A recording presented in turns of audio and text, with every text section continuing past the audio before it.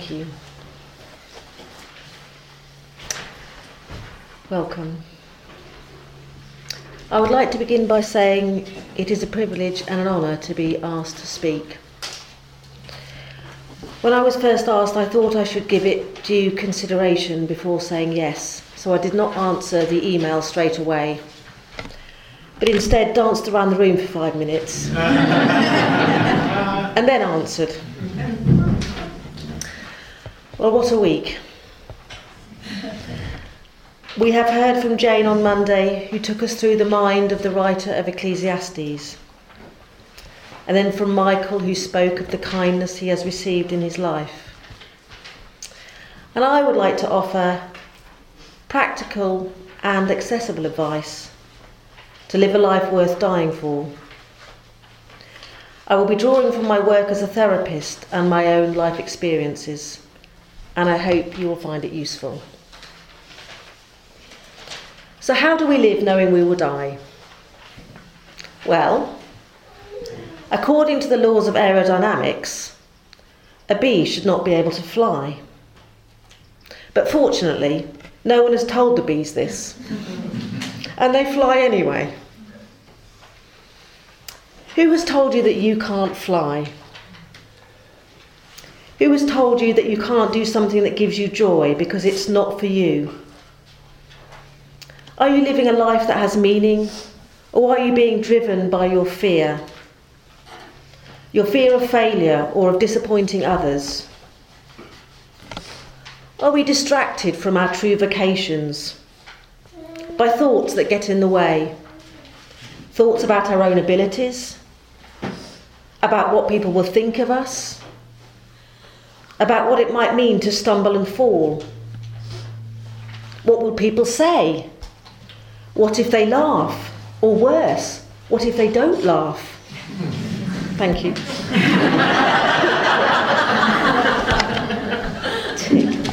Right. We often get caught up in activities that distract us from what matters. Or maybe it's the feelings that get in the way. We are frightened of doing it, or we are waiting to feel more confident before we do it. Maybe we are waiting for something to happen before we do what is important to us. I'll do that when I retire, when my parents die, when I win the lottery, when I have more time. We do not know what will happen after we die. There have been no customer reviews. So how do we live this life, the one we're living now? Some would say it is the knowledge that we are going to die that inspires us and makes us get on with things, a bit like a deadline. You're ahead of me. A deadline. I was 50 last year and someone said something quite sobering to me. If your life is a week, then 50 is like Friday evening. Well, at least I have the weekend to enjoy. How then do we live a life that has meaning? What does our soul tell us? What makes our heart sing? In the next 2 hours, just kidding. Had you worried though? In the next hour I'm going to be talking to you about the scientific research, poetry, books, and my own life experiences and what they have taught me about how to live a meaningful life and how to overcome the psychological barriers that get in the way of doing that.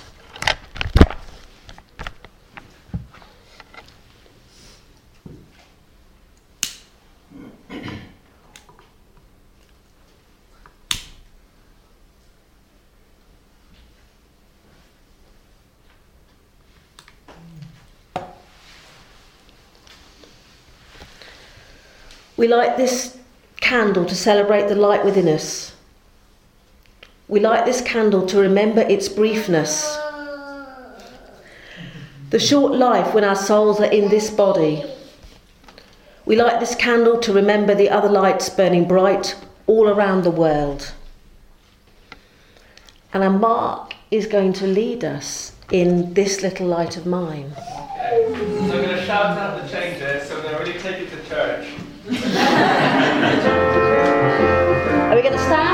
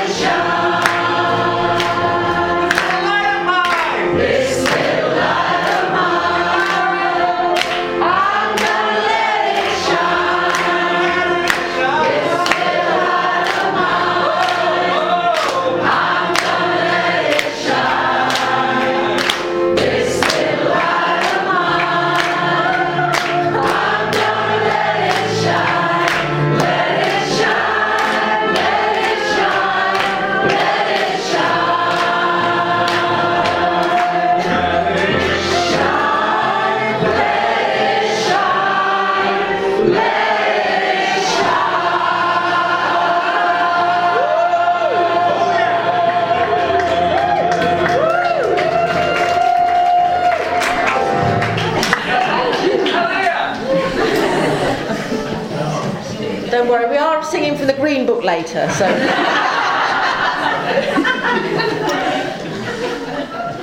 So now we have a children's story, what I wrote. I have a bit of help here. Hello, are you not? A bit shy.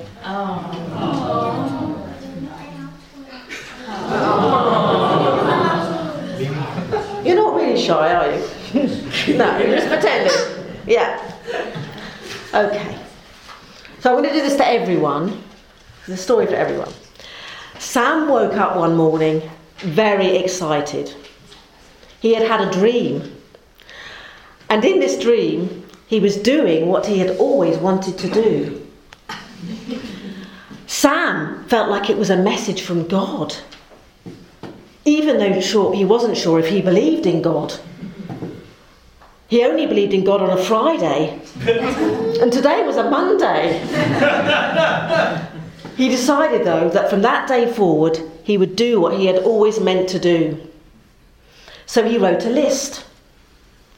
Talk to his friend at church and tell him the good news that he had found something amazing that he wanted to do. 2, find someone who had already done it and ask them how they did it. 3, stop doing the things that take up all his time that he does not enjoy and are not important. So he does not enjoy tidying, but it's still important. He was just about to do the first thing on the list when he heard a voice.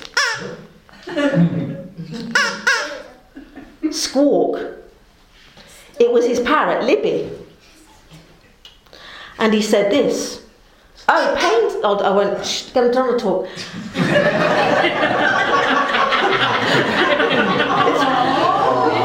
Don't feel sorry for him. Oh, painting. Really? What if your paintings are no good? You will never be any good at it. It's better not to start. You would be better to use the money you might spend on paint and give it to charity. Oh, do you really think so? Said Sam. Yes, said the parrot. Remember that teacher you had, and he said you were no good at drawing? Well, you should probably not tell your friend at church either. He might laugh. So Sam spent the day doing what he had always done, and then he went to bed. That night he had another dream. You're on the mic. That night he had another dream.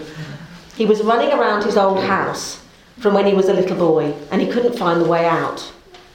Then he found a door, and it was locked, and outside through the window he could see all the paintings he had ever painted.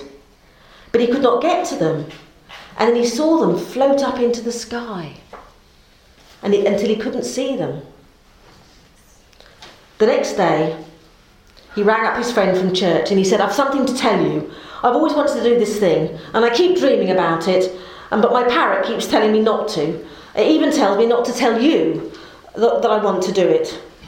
Oh goodness, Sam, what do you want to do? You've got to be worried now. Well, don't laugh, but I want to start painting. I mean, a lot, like every day. I mean, like an artist, I guess. Oh, Sam, why would I laugh at that? It's wonderful. You shouldn't take any notice of your parrot. He's just trying to be helpful. Parrots should not be taken too seriously. They're dreadful worriers. He's just trying to make sure you're safe. So I don't have to listen to him? Oh God, no, not at all. I mean, they do sometimes say something useful. Like the other day, mine said, have you got your key with you? And I hadn't. So that was useful. And then on Tuesday he said, don't ask that lady if she is pregnant, she might have just put weight on.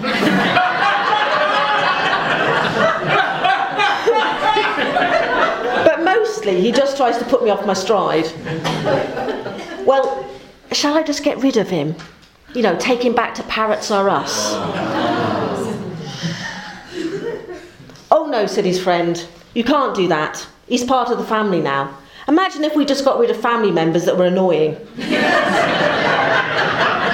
No, you just have to tell him, thank you for the warning, and then carry on with what you're doing before we try to put you off. So the next day he went out and bought some brushes and started painting. The parrot still kept squawking and telling him to give up and not show anyone and definitely not have an exhibition. But Sam painted anyway. Sam had an exhibition and Libby went along too, and Libby was very happy because at the centre of the exhibition there was a big, big painting, and it was of a parrot. And for once, Libby was squawkless. So he's just going to sit down there, because he might be helping us a bit later.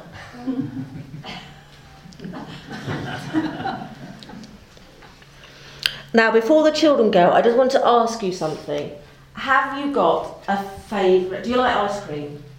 Yeah? Everybody? Most of you? Has anyone got a favourite ice cream? Yeah? What's your favourite one? What? Shy. Have a think. What's yours? Vanilla. Vanilla. Vanilla. Vanilla. 2 vanillas. Any others? Oh, have you decided now? What? Candy Crush. Candy Crush? I thought that was a bad game. No? It's an ice cream. Excellent. All right, well, thank you for that. That's really helpful. We're going to use that later in my talk. So you're now going to go, but as they lead out, I'd like you just to think about what were the things as a child that we enjoyed doing, and what were the things that inspired us before being grown up kind of got a bit in the way, and what games did we like to play. Thank you.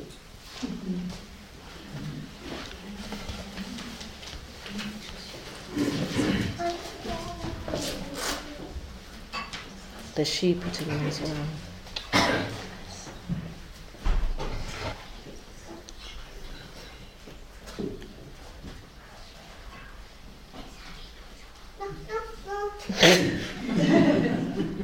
Do you want Libby to help? He's quite good with shoes.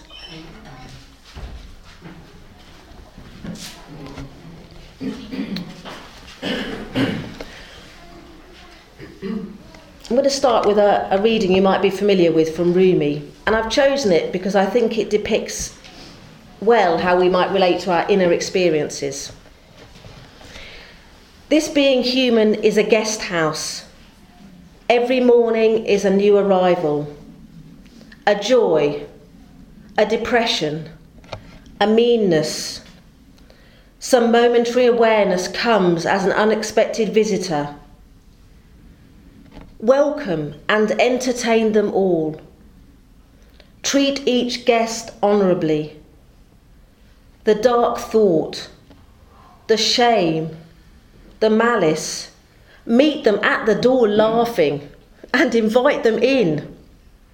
Be grateful for whoever comes, because each has been sent as a guide from beyond. So, how long have we got? Well, they've taken the clock down, so who knows?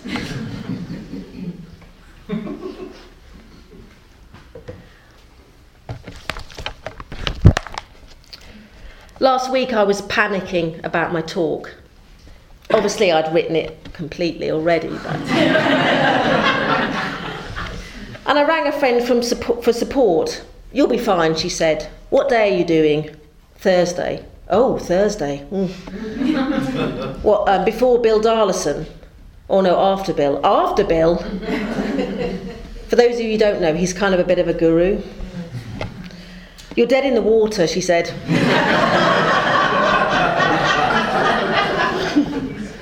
I thought it was a great expression for a talk about death. But since then, my talk has moved from Thursday to Wednesday and then back to Thursday. And now it's neither before or after Bill. Which just goes to show how things do not always turn out how we plan, but they turn out all the same. Then 2 weeks ago, I practiced in front of 2 people. One of them looked out of the window the whole time and said nothing. And the other one said, well, it needs to pick up a bit. I then rang my partner Saint and I said, look, I want to write like it's the talk of my life. I want to inspire people like I've been inspired. The advice they give to TED talkers is, if there was one thing you wanted the world to know before you die, what would it be? Now say that. Well, that's the perfect advice for a talk about death, surely. Well, I woke up early the next day and started rewriting, so hopefully this is the talk you're going to hear, not the one that needs to pick up a bit. So why am I telling you this? Because the way I wrote this talk is the way I'm trying to live my life. So I'm writing this talk from the heart, without listening to the parrot that's a terrible worrier and tells you it should be a certain way. What would I say if there was no should or oughts? One of my patients said to me, "Be careful of hardening of the arteries." So this is the thing I want to tell you before I die. 2 things. How to work out what is a life that has value to us. And secondly, how to overcome the barriers to living that life. When I was in my 30s, I had an experience that made me realise I need to focus on what is important. I thought to myself, if I only had 6 months to live, what would I wish I had done? And the answer was quite clear. I would wish I'd been an artist.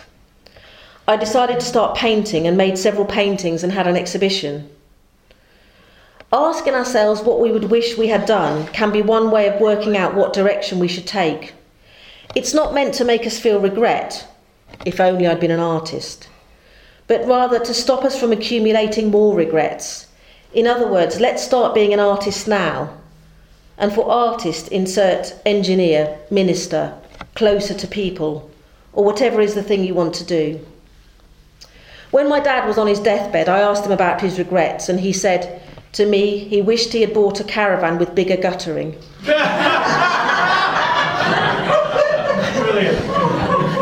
I reckon that if that was your only regret, then it wasn't bad going.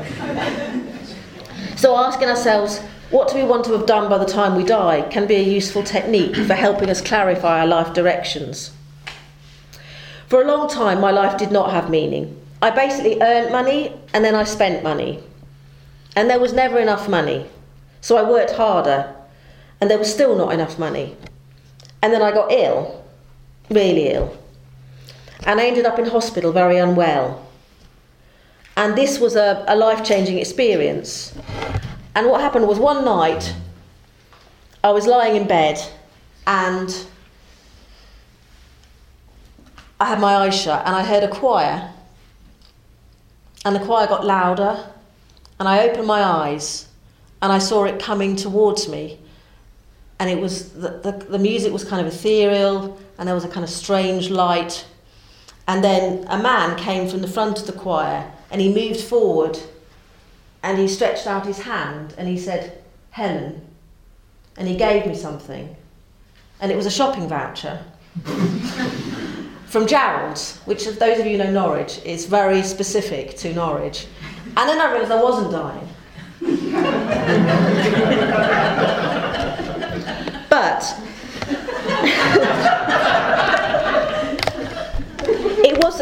it wasn't that changed my life.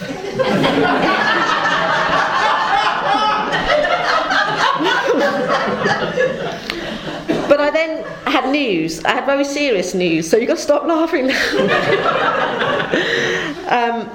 I had news that I had multiple sclerosis. And it was a real wake-up call. And I didn't know how long I would have left before I became disabled. And it urged me on to find meaning. I later received a treatment that stopped the progression of the illness. And this was good news, obviously. But then I felt that I had to push myself to do something amazing, that I'd been kind of let off, that I'd been given extra time. The thought was, you've been saved from disability and you have no children, so now you have to do something outstanding with your life. And I think that striving, however, to do something outstanding felt like a lot of pressure. And although not disabled by my MS, I still had the limitations of the illness. And I tended to rather go at things with full force. And then I'd get worn out. And then I'd get depressed and anxious. A strange thing happened. When I first got MS, I went blind. And I truly believed that God was striking me down for painting naked women. I wasn't a Unitarian at that point. Later on, though, I thought perhaps it was more likely my body was saying to me, look, you need to slow up. And if you're not going to slow up, I'm going to make you go blind in one eye, and then you'll slow up. Then I discovered something 6 years ago that changed the way I approach life. And I use it in my job as a therapist, and I use it in my own life. 6 years ago, a man walked into my life and changed it forever. Stay with me. I had started a new job, and on my first day, a tall, beautiful man who was somehow both masculine and feminine stood before me. He was particularly striking because he had a barely healed scar across his head from, I found out later, brain surgery for a tumour. He was a clinical psychologist called Ross, and he taught me about something called ACT. ACT is a form of therapy that teaches us to live our life to the full, alongside the things that hold us back, whether it be physical disability, pain, emotional problems, or addiction. And ACT stands for Acceptance and Commitment Therapy. ACT has been used in clinical trials to help people with numerous problems, from psychosis to smoking cessation, from chronic pain to personality disorder. But it's also a great approach to life, even if you do not have a major illness. Why? Well, because life is difficult. It throws us curveballs when things seem to be going well. Just when it looks like things are settled, it suddenly all changes and new challenges come along. I was thinking about this week and about how much planning had gone into this week, but there are some things you can't plan for. Yeah? And this approach to life is very simple. It's about living a life that has meaning despite the pain and difficulty that we encounter. It's about living a life that has meaning despite the pain and difficulty that we encounter. The simplest explanation of ACT is that it is Buddhism without any religious content, so that religious content has been removed. And if you know anything about Buddhism, you'll know that it talks a lot about suffering.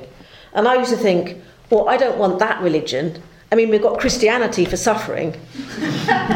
Or is it guilt and then suffering, something like that? But with ACT, as in Buddhism, we ask, why is it hard to be happy? Why is life so difficult? Why do humans suffer so much? Well, one of the reasons for suffering is that in the Western world, there's the idea that we should be happy. We are constantly fed images of happy people. To be fair, they are mostly made happy by the car, mobile phone, or whatever else they've bought. But they're happy and smiling all the same. So when pain comes along, we tend to add to it with the idea that we shouldn't be that way. So for example, we wake up feeling tired and sad. We're lying in bed feeling miserable. We lie there wondering why we're sad.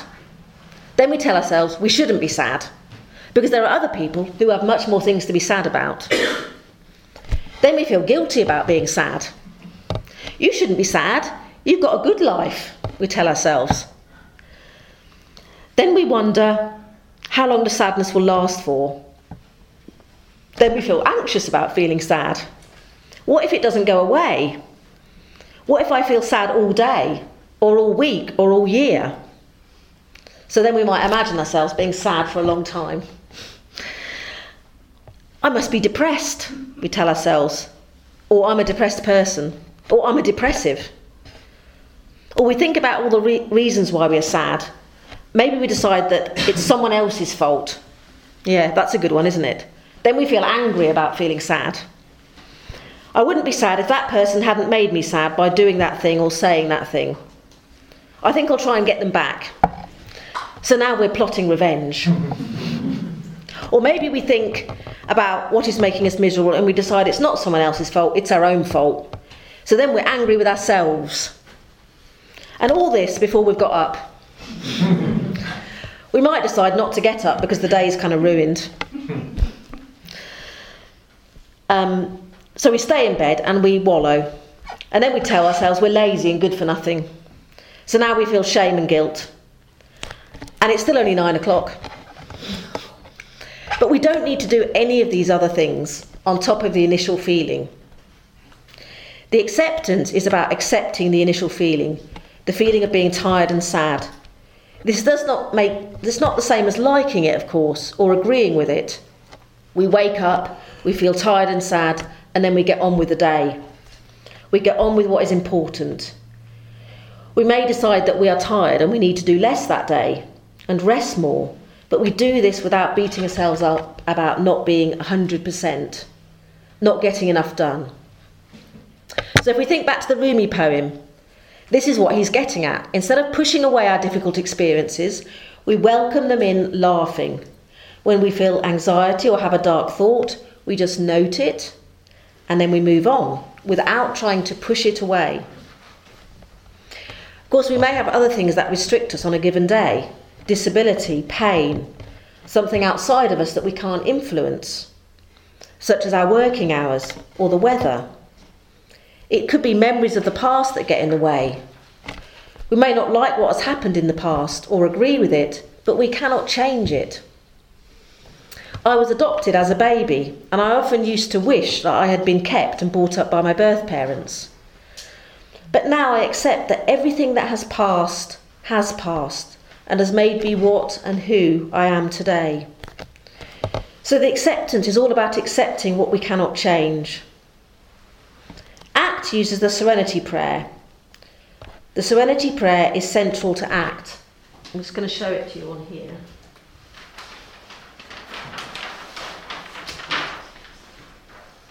So that's the acceptance and commitment therapy, and then this is the Serenity Prayer.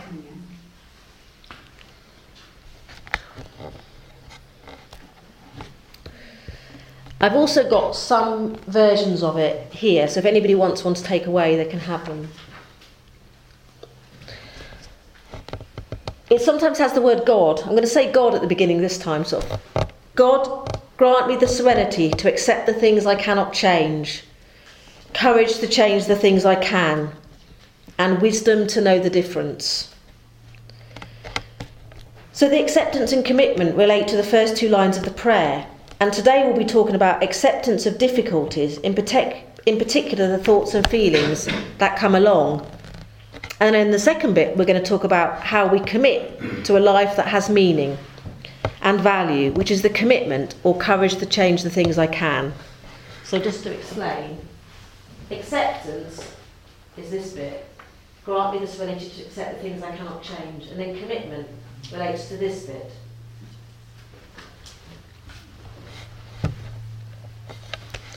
As a psychological therapist and Unitarian, I love the Serenity Prayer. It was written by the American theologian Reinhold Niebuhr and used in sermons in the 1930s. It was then nicked by Alcoholics Anonymous, but before that, philosophers wrote some similar things. The Greek philosopher Epictetus wrote, "Make the best use of what is in your power and take the rest as it happens. Some things are up to us and some things are not up to us." I love that, isn't it great? Some things are up to us and some things are not up to us. Does that feel a bit like this week?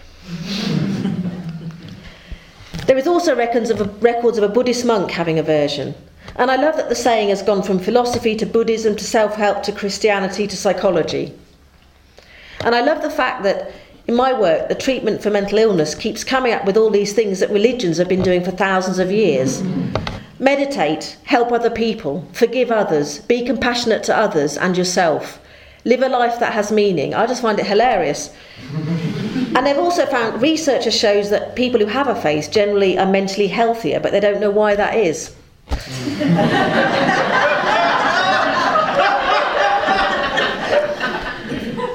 So when I first got asked to do this talk, which was many months ago, I asked Saint if she'd write me a poem. So last night she wrote me a poem, which she's now going to read. Have you got the bits of paper? Yeah, it's over there. Oh, right. We'll sit. I'm going to sit here. You won't make any noise.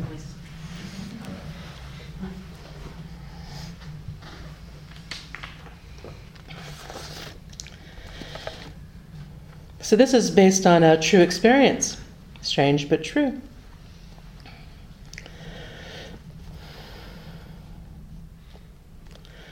Footfalls crunch, the avenue of death.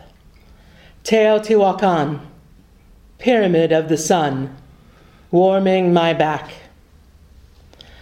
Stone of my body rests in my palm, my life of flesh held in stone.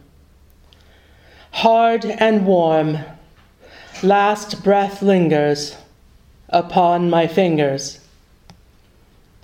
Angel of death, wingless in the distance. Avenida de los Muertos, drenched with enough tears to feel 1,000 bucket lists unticked and infinite oceans of regret. I am a sinner undeserving. The gospel tells me so. The angel of death is not easily impressed with laments of regret.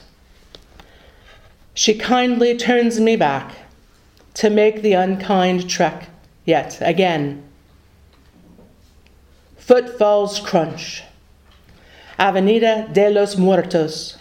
I curse, I beg, I repent, stumbling and kicking the dirt, falling, crawling, curling up and refusing. Then back up again. Calloused and blistered, I walk. Until my tears of what could have been are finally spent. Snotty and wrung out, I surrender to a joyous revelation, a giddy gratitude, for the show was splendid, a fine and furious ride. Again, I meet her eyes. Angel of death never fancied a scythe. She offered me her small spade and allowed me to make my pearly pass to the plaza of earth, my body's final resting place. Knees wet with dewy grass, now sleek stone polished wet, cozy in my palm. Body of the life I tendered, all regrets spent, I bury my stone. Now I lay me down to rest.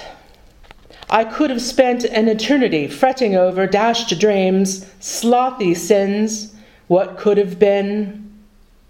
If I lived to 108, there would remain plenty hatchets unburied, bucket lists unticked, bottomless wells of regret for a narcissist to reflect. If I lived for only 42 years, my life would have been as good as any gold. I weep for the joy of having lived a life of vibrant adventures and boring chores, alone and lonely, or laughing breathless with my far-fetched beloved, her skin and smile softening by my side, blessedly entwined. Beige days, fresh laundry soaked in springtime, hair tangled, dirty dishes piled high, safety nets rescinded, best shirt finely pressed, altar kisses, a jumble of life, tumbled and terrific, a final kiss on fragile, fading lips, my heart falling apart like birthday cake in the rain. Here I lay me down to rest. I surrender. Beyond mantras, flesh forgotten, drunken reverence, pawing on heaven's door, I surrender. My wet socks hung by the fire, never again to be worn. Feet in the stars, head spun open, dust to dust. Here lies Saint, be it through lush fields of daisy or freshly dropped cowpats. Bless her cotton socks. She danced a damn fine life, and she'd do it all over again. Amen, and so it is.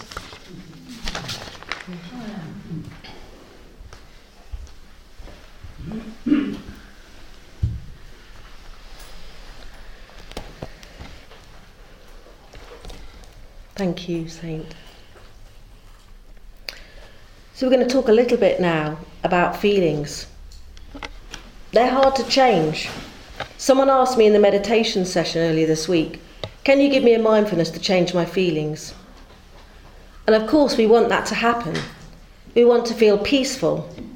If I said to you, I'll give you £1 million if you fall in love with the next person who comes through the door, I'm sure you'd give it a go.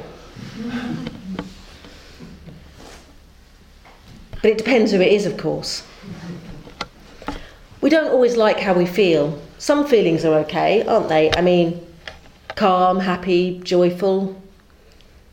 But the rest can take a hike. I mean, who wants to feel anxious, angry, despairing, sad? It should be noted, though, that from an evolutionary point of view, feelings are quite important. Anxiety can stop us doing something dangerous. Angry can help us take action when there is someone attacking us. Guilty can help us act in a way that helps the community, like taking a beer out of the fridge and not writing in the book. I must do that. Sad can alert us to that we have lost something. The last part of the Serenity Prayer, give me the wisdom to know the difference. So how do we know the difference between a thing we can change and a thing we can't? Some of you may know that I have anxiety and depression as well as MS, and I used to find it very difficult to know whether to rest or get on with things. With MS, you often need to rest, but with some kinds of depression, going to bed can lead to more inwards focus and more time to think sad thoughts. Well, I worked out the difference eventually, but it meant noticing carefully the feelings in my body to tell the difference between sadness and tiredness. One of the taglines of ACT is get out of your mind and into your life.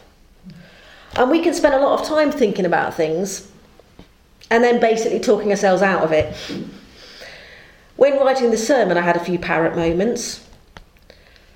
You're just talking about a therapeutic technique. No one's interested in your job. They want to know about spirituality. You better make them laugh. They only come because you make them laugh.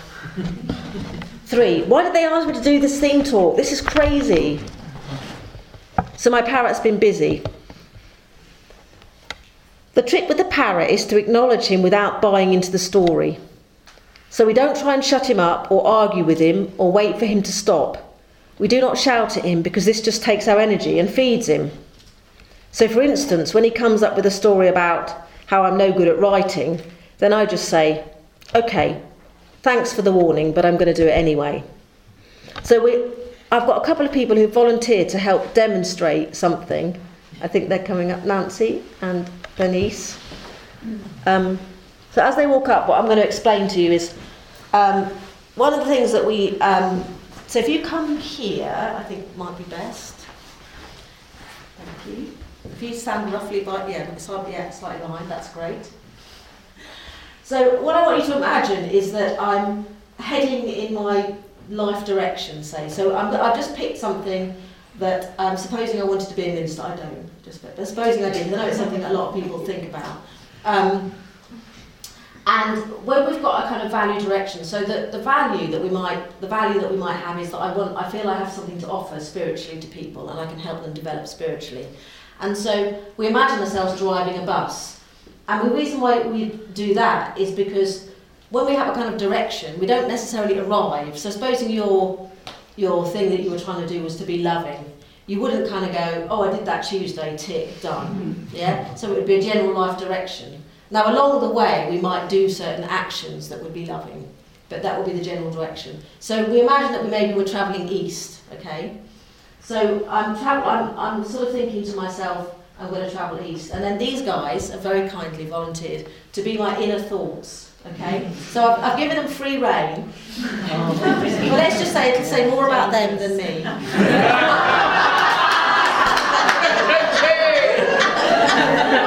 That wasn't in rehearsal. No, you didn't have that last night. So we're going to show you 3 different ways of tackling the inner voice. So this is the first one. You know what, I think I might be a minister one day. You know what, I might just do like a service or something. Just to sort of... You gotta be kidding. You do a service? Yeah. That's ridiculous. You have no training? What background do you have? I think I could do that. I mean, where do you think you're coming from? You're going to go into a church. You go to the church. You go in, you stand up at the pulpit. What? And you talk to 100 people all staring at you. 100? Half of them are in our dreams. Half of them are only there because they've heard you doing a service and they've got this has got to be seen. How dare you? How dare you think you can do a service? Well, How dare I you? think I could. I don't know. I've seen other people do it. I've been to a lot of services. It can't be that hard. How hard can it be? People will walk out, they'll laugh at you. Not with you, at you. Oh, I know. So we're going to stop that demonstration. So that's what happens. If you notice, I'm sort of doing a good argument. It's a bit like an old-fashioned form of CBT where you try and argue with your thoughts. Old-fashioned, we still do it, but it can be useful. But as you might notice that I'm not actually driving anymore. I'm just talking. Okay. So now I'm going to try and just get him to shut up this time. I've heard this happens with children in cars. So this time I'm going to get him to shut up. So. You know what, I think I might do a service one day. Oh, you gotta be kidding. Yeah. You have no talent for Okay, service. shh, thank you. So we're just going to keep driving. But you have absolutely no idea how to talk to people of every kind of... Okay, right, I'm not driving until you've shut up. Okay. So just, pipe up. No, whatever. Pipe down. So I don't, if you notice, I'm still not driving. Okay. So now we're going to do the third way, not Tony Blair way, but just the third way, and, which is going to acknowledge them but keep driving. Okay. You know what? I think I might have a go at running a service. Oh, you gotta be kidding. Oh, Yeah. This is the craziest idea you've ever had. Yeah. Okay. You have Good. Thank you for your comments. Duly noted. I'm going to keep driving. Has she got any idea what she's letting herself in for? I mean, the ridicule. She's going to make a fool of herself. Thank She's you. not listening.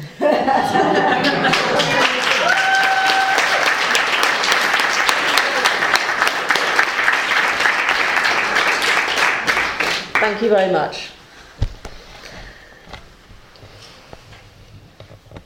We're now going to have another song. Mark doesn't look very ready. And we had this at the beginning, and we're just going to play it again.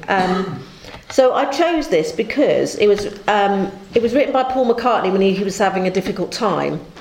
He'd had a dream about his mother, and she was being encouraging.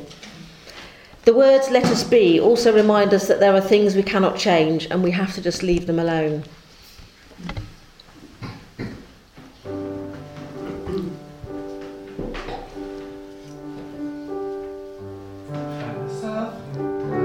Of trouble, Mother Mary, come to me, speaking words of wisdom, let it be. And in my hour of darkness, she is standing right in front of me, speaking words of wisdom, let it be. Let it be, let it be.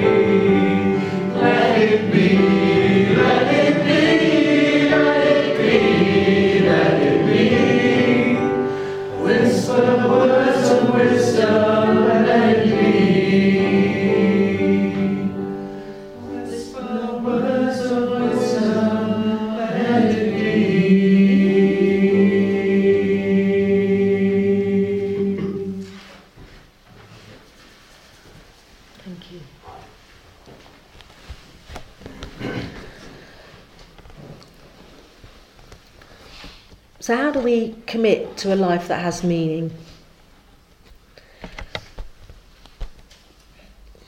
One of the things we might do when we use ACT is to focus on key areas of life, such as family, spirituality, leisure or work, so on. And then you might ask yourself, how much are you living in line with these values? And wherever there's a big difference between how much you value something and how much you're living in line with it, then you would focus on that area. So when you came in, you were given a target and a pencil. And we won't be filling it out right now, but I wanted you to have a pencil with a rubber on the end. I'll tell you why, because to me, this is the perfect symbol for the fact that we make mistakes. And we all make mistakes, and that's why there's a rubber on the end. With the target, you've got each colour as a different area of life. So you've got the people in your life, like family, children, partners, friends. They might not all apply to you. And you've got another area which is fun and relaxation. What do you do to unwind? Another is about study and work. And work could be paid or voluntary, caring for someone, running a household. And then there's a spirituality area. I'm just listening to Mark go, spirituality and health. And this could be meditating, exercising, praying, having a treatment for an illness, eating well. So, for example, if I want to be a loving partner, but I feel that I don't behave in a loving way, then I might think, what would a loving partner say? What would they do? And then we would take actions in line with this. But let's remember as well that you do not have to feel loving to behave loving. And I have got a little target here.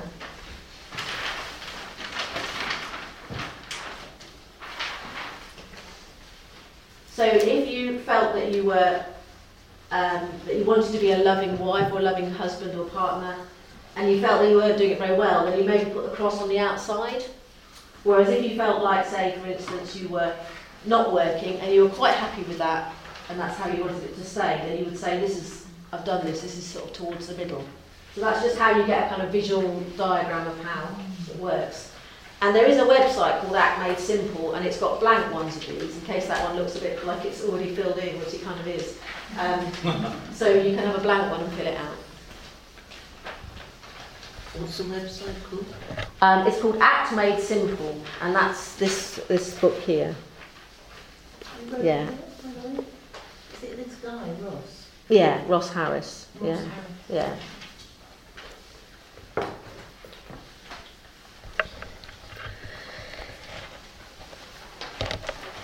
So how do we know how to live our life? What are our values? How do we know what they are? So you should have some values on your seats.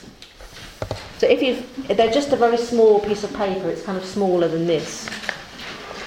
Excellent. So what I want to do is just for a couple of moments is just turn to the people either side of you and just see, you've all got something different written on them. So just see what the person next to you's got and what the person behind you has.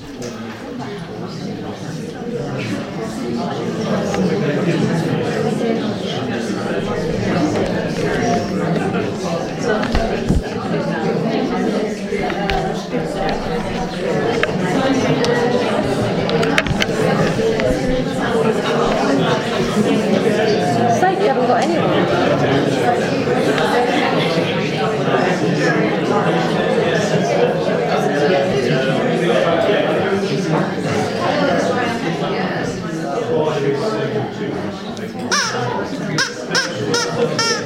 No one's listening to it.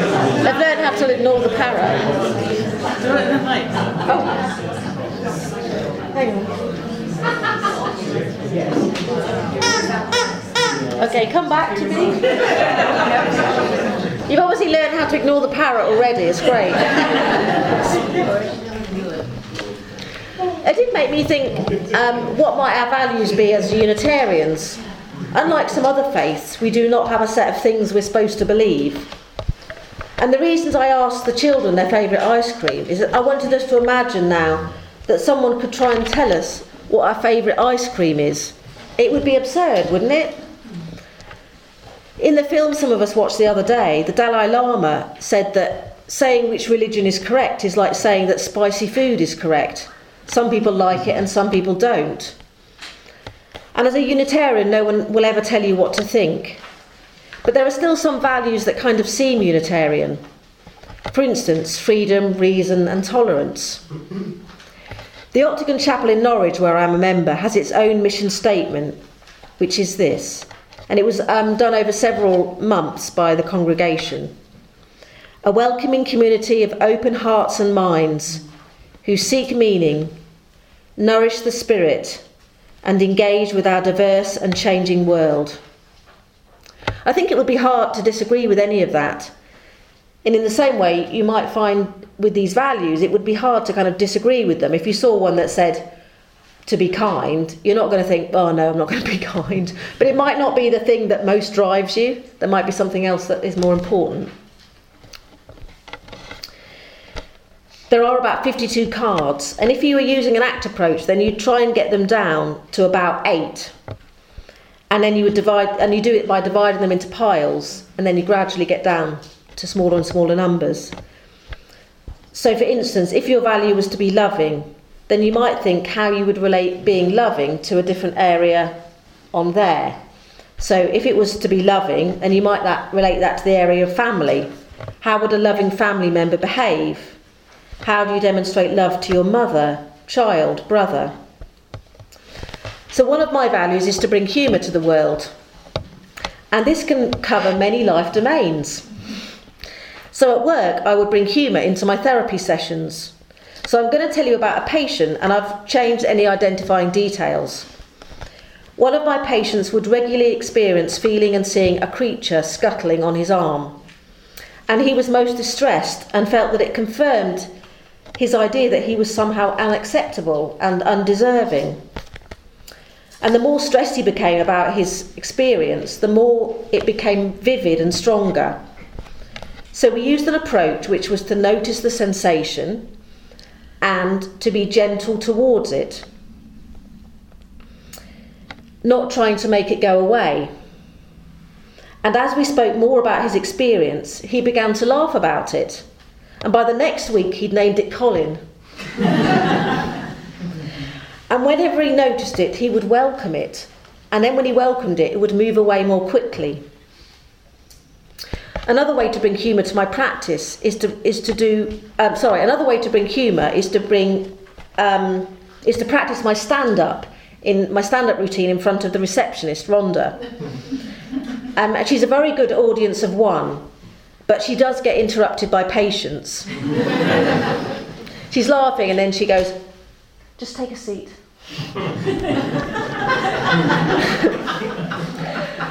I also practice in front of the psychologists. They laugh, but you know they're analysing you. Jokes about sexuality. Jokes about her mother. I like to also bring humour to my own development. One of my best coping strategies is to imagine whatever is happening to me as a funny story. So when Saint and I moved into our new house, has a bathroom,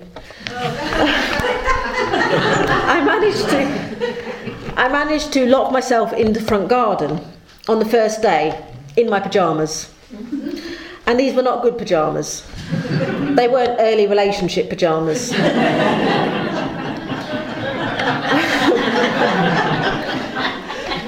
We didn't have a doorbell, and I did not have my phone, as I was not expecting to be needing to call anyone on my way to bringing in the milk from the front doorstep.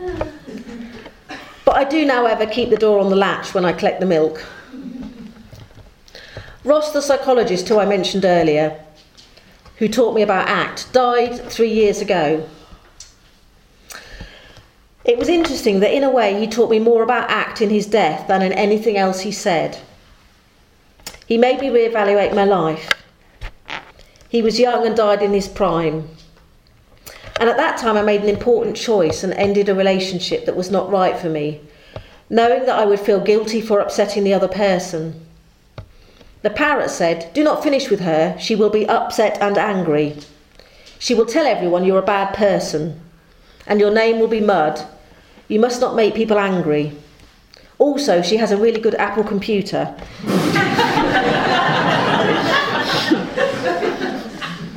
Interestingly, the same parrot will tell you the opposite thing. You're wasting your life in this relationship. You're so unhappy.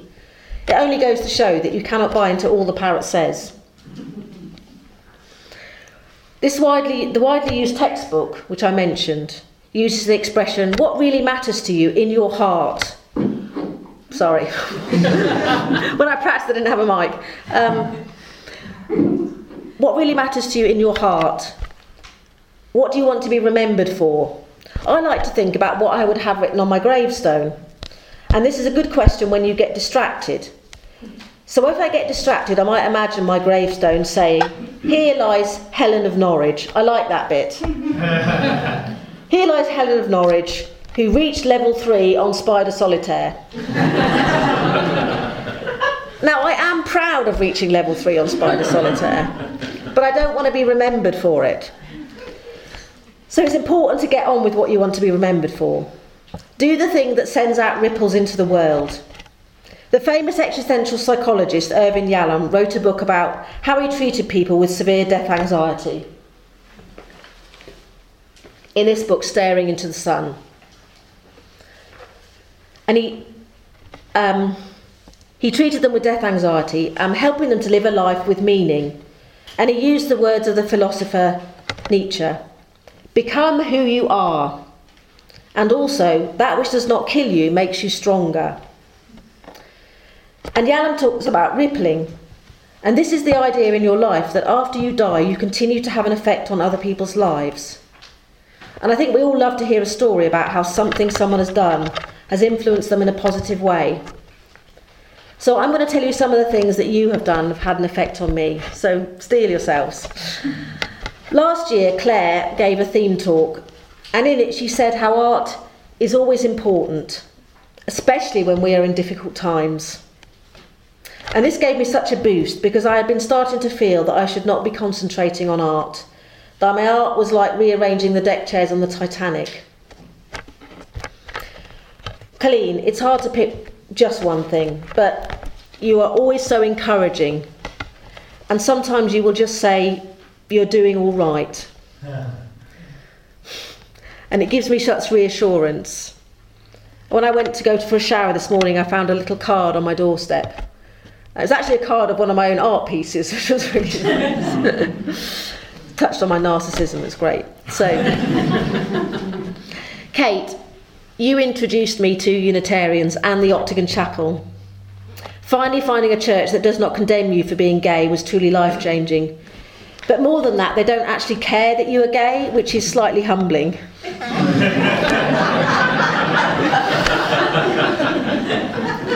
What I love about Unitarians is that everything is open for discussion and no one has made their mind up. When a new scientific discovery is made, you embrace it rather than see it as a threat to your beliefs. And it took me years of going to chapel before I realised that I just wasn't going to be given any answers. I used to sit there thinking, in a minute they'll tell you about the afterlife and how to get there. You also introduced me to summer school, and it's now part of my yearly calendar of events. And lastly, one of the best things you said to me when I was upset was, you're not overreacting, you're reacting. And this helped me to not judge my feelings in a situation, especially if they were very strong. And through being a Unitarian, I met Saint, my partner, and I never thought I would meet someone who I would fall in love with and have so many shared values. When we actually did the thing with the cards, we actually had a similar pile at the end. You've given me so much confidence in myself, actually by laughing at my ideas. So rather than saying, you're not actually going to do that, are you? Or, you're saying all this stuff out loud. The first time that I was climbing up a tree adding pom-poms, you shouted, wait, stop. And I thought you were going to tell me it was dangerous, but you just wanted to get your camera. Nancy, 2 years ago, you said to me, go away and write. Write like your life depends on it, because your life depends on it. And I went away and wrote comedy for BBC Radio, and this led on to stand-up, and I had my first paid gig this year. I know I'm going to miss people, but I want everyone who I've met on summer school has had an effect on me, and I hope vice versa. Even the briefest conversation or gesture can have an influence. I just want to speak briefly about holding values too strongly. It's important to hold them lightly. If you imagine your value is like a little bird, and if you had a little bird and it was really important to you, you would probably hold it like this, not like this. So it's important to hold things lightly. You might just hold it like that. The other way is to imagine holding a rose. So imagine if you hold a rose and it was really beautiful, and if you hold it too tightly, it would start to prick you.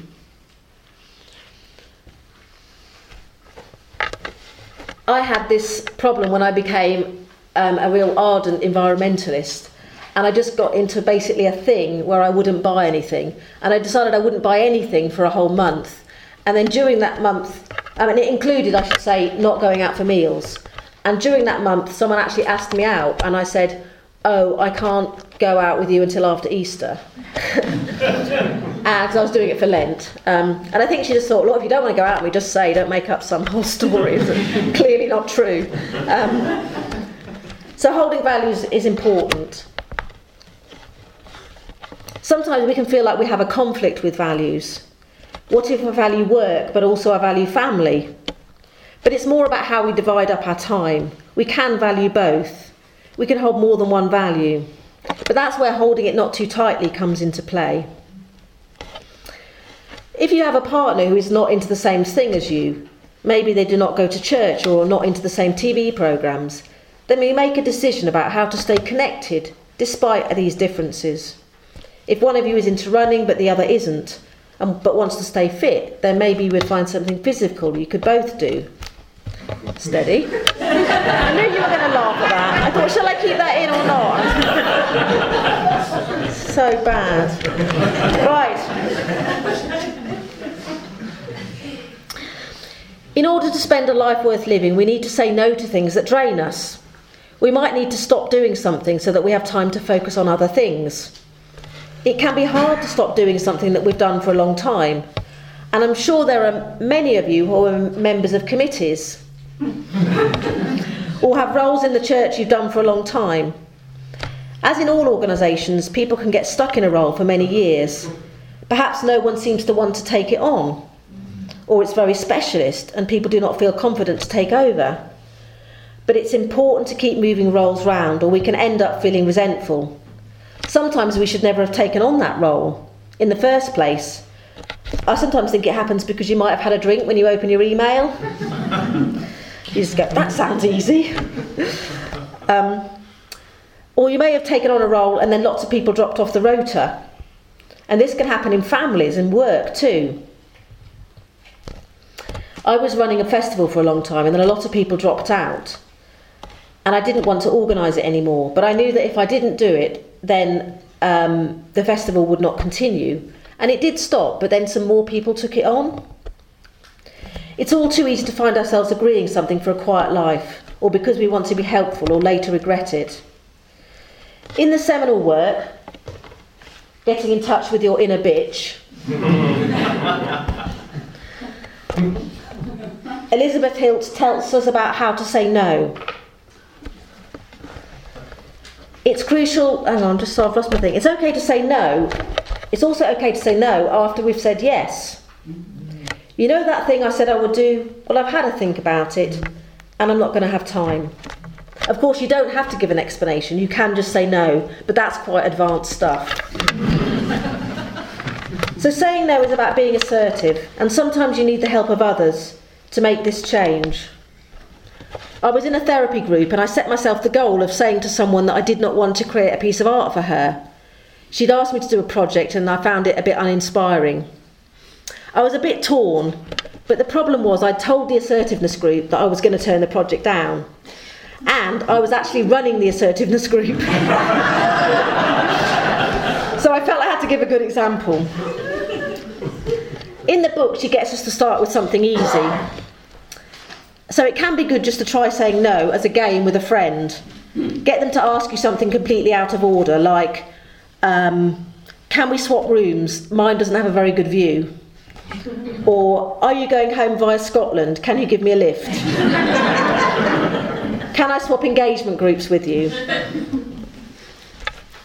Okay, we're now going to sing from the Green Book, which is our final song. And I've chosen this for two reasons. One, because it depicts someone travelling forwards in their ambition, despite various barriers. And two, it has the word hobgoblin, so what's not to like? 150. There are some spare ones in big print if anybody wants one.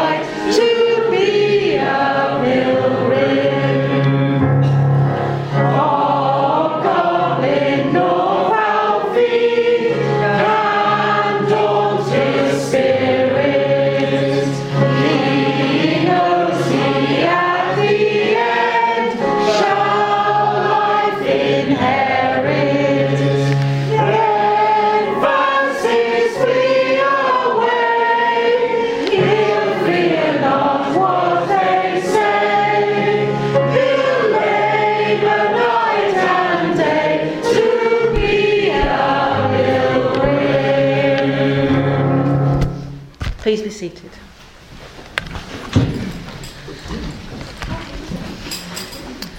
My hope is that many of you will leave today with an idea that you will do something new, something you will want to try, a new activity, a new behaviour, a new way of being a friend, a new way of being you. Something that will make your heart sing and your soul soar. The most important thing is to continue your life without accumulating new regrets. We all have things we wish we had done or paths we wish we had taken. But let us leave this place and do something today that is the start of daring greatly. Remember, the C in ACT stands for commitment. The line in the Serenity Prayer is, give me the courage to change the things I can. And we need courage to change, to start something new, to do something different. We may need some help along the way.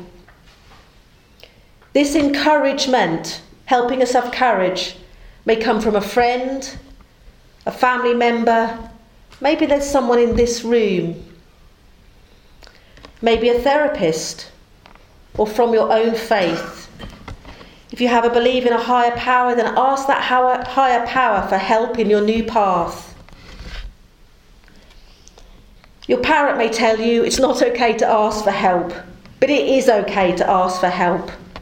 You may get turned down, but you may be surprised at who or what is out there waiting for your request. You don't have to make changes alone. And remember, no one has told the bees that they can't fly, so they fly anyway.